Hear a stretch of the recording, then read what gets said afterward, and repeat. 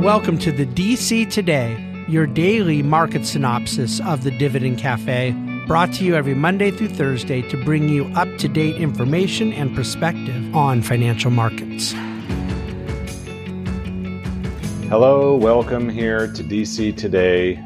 It is Wednesday afternoon, February the 7th, and good to be with you. Another nice positive trading day in markets today, frankly, without a lot of economic news. So I guess no news is good news these days. Look, the Fed's pretty clearly on hold for the time being. Earnings are coming out. We're about 80% through Q4 earnings, and they're better than expected. Growth rate of around 6% or so for the quarter.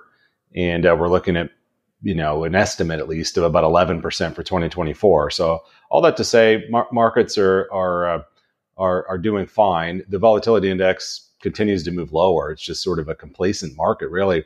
VIX is in the 12s now, and we closed almost in the 5,000 range on the S&P. The Dow is up, like I said, 156 points. 10-year was up a basis point or two at 412. So all in all, I'll chalk it up to a decent day without a lot of economic data to drive it. There was some deficit numbers that were out today that were largely expected. We ran at about a $62.2 billion deficit for the month of December, which puts the total 2023 year right around 1.7 trillion.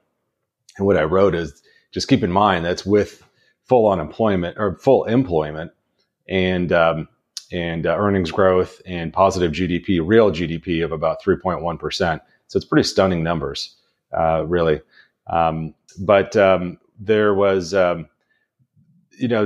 a little bit of historical data I would cite. The Fed raising rates and then staying on hold before cutting, technically, historically, has actually been a little better for stock returns.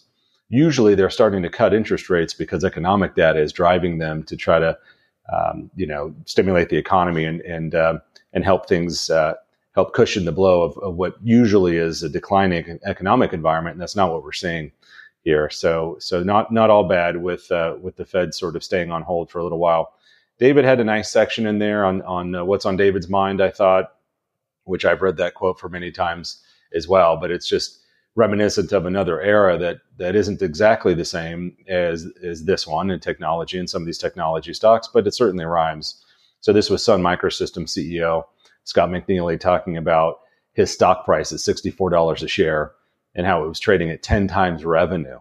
And then he went on to say things like, just understand, if I distributed 100% of earnings for the next 10 years in a row without any sort of cost structure or paying employees or R&D or any expense or paying taxes, even then that would just be pricing in what you've currently priced in today. So it's just sort of ridiculous. And the comment was sent with another earnings report today on a company called Snap, which is a social media company that was down 30% on the day, because sometimes these things are just priced to perfection. Okay, so it's hard for any sort of actual results in real life to live up to those expectations, number one. And then number two, just that valuations matter here. The starting point on when you buy something, even if it's a great company, and neither of us, David nor myself, are saying any of these businesses.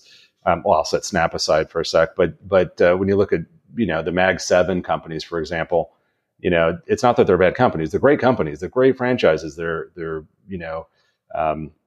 part of the fabric of the U.S. at this point. These big tech companies. So there's nothing wrong with them; they're great. It's more just they can be something like a Cisco or a Microsoft when you buy them in 2000, and it takes 15 to 20 years to sort of get back to where, you were priced to perfection. And so that's just something to keep in mind. And I think it's a valid point and a good one. The Ask Brian section I put in there today was a very good question. It was sent from someone asking about interest rates. And basically, even if, inflation is coming down, he intuitively and rightfully so was thinking that rates would stay higher just because of the amount of indebtedness and deficits that are being run. And it is a segue into the number we got out today on that deficit number. But I put a link in there about what we've written several times about what we've called Japanification, which is that higher amounts of indebtedness lead to lower growth. And so lower growth often begets lower interest rates and more indebtedness to try to stimulate and manufacture growth. But since you've already borrowed that growth from future, it is just sort of a self-fulfilling cycle of a lower growth paradigm. And in those environments, the interest rate paradigm tends to be lower, not higher. And you've seen that in Japan for 30 years. You've seen it in Europe. And I would say that a difference between those two areas in the U.S. is a demographic one, with the population being stagnant or declining in some of the others and still growing, at least in the U.S. And so I'll say that there's some difference there. But generally speaking, larger amounts of global indebtedness are something that detracts from growth. And so, in the other part that I wrote about was that this doesn't happen in a vacuum. And this isn't just a unique story with one country. This is a global phenomenon. And so even though you might have things intuitively say, well, more debt and more deficits would lead to people demanding a higher risk premium, a higher interest rate on lending money to governments. That's true. But if all those things are tethered together and they're all doing the same thing at the same time on a relative basis, what is the alternative? Where would, a risk-free rate of return in a sovereign debt instrument be achieved? And if all those rates are low, then that's sort of the paradigm that you're in. It's sort of the TINA. There is no alternative there. Right now, we happen to have real rates that are higher on sovereign debt, meaning above inflation. And that may last for some period of time. But I suspect over time the Japanification phenomenon will take effect, and we'll end up in the continued cycle of some lower growth numbers. Look, the numbers today, this week, is so far has been a fairly quiet week as far as economic data. It doesn't mean that there aren't important things happening in the world. There are. But from a data point perspective, we went through more last week. There is initial jobless claims out tomorrow that I'll be able to walk through and see if the employment picture is changing at all. And then we'll have a revision to CPI on Friday. And so I think markets will be more focused on that. And again, we'll have some more earnings that continue to come out, which have been largely to the upside.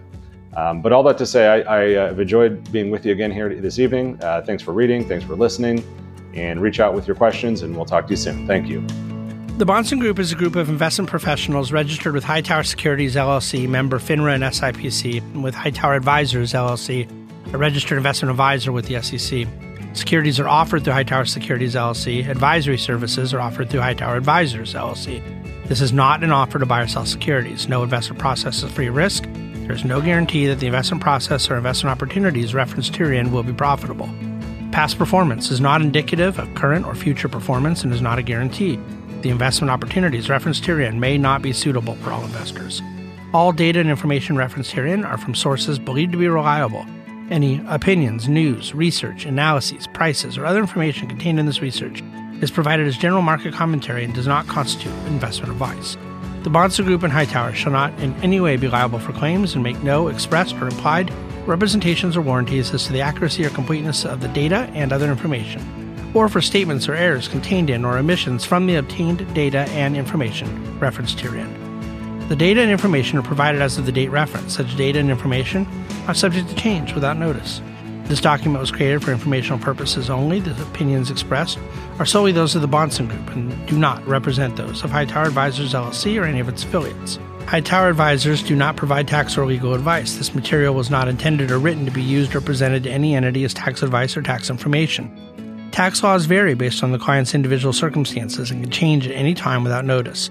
Clients are urged to consult their tax or legal advisor for any related questions.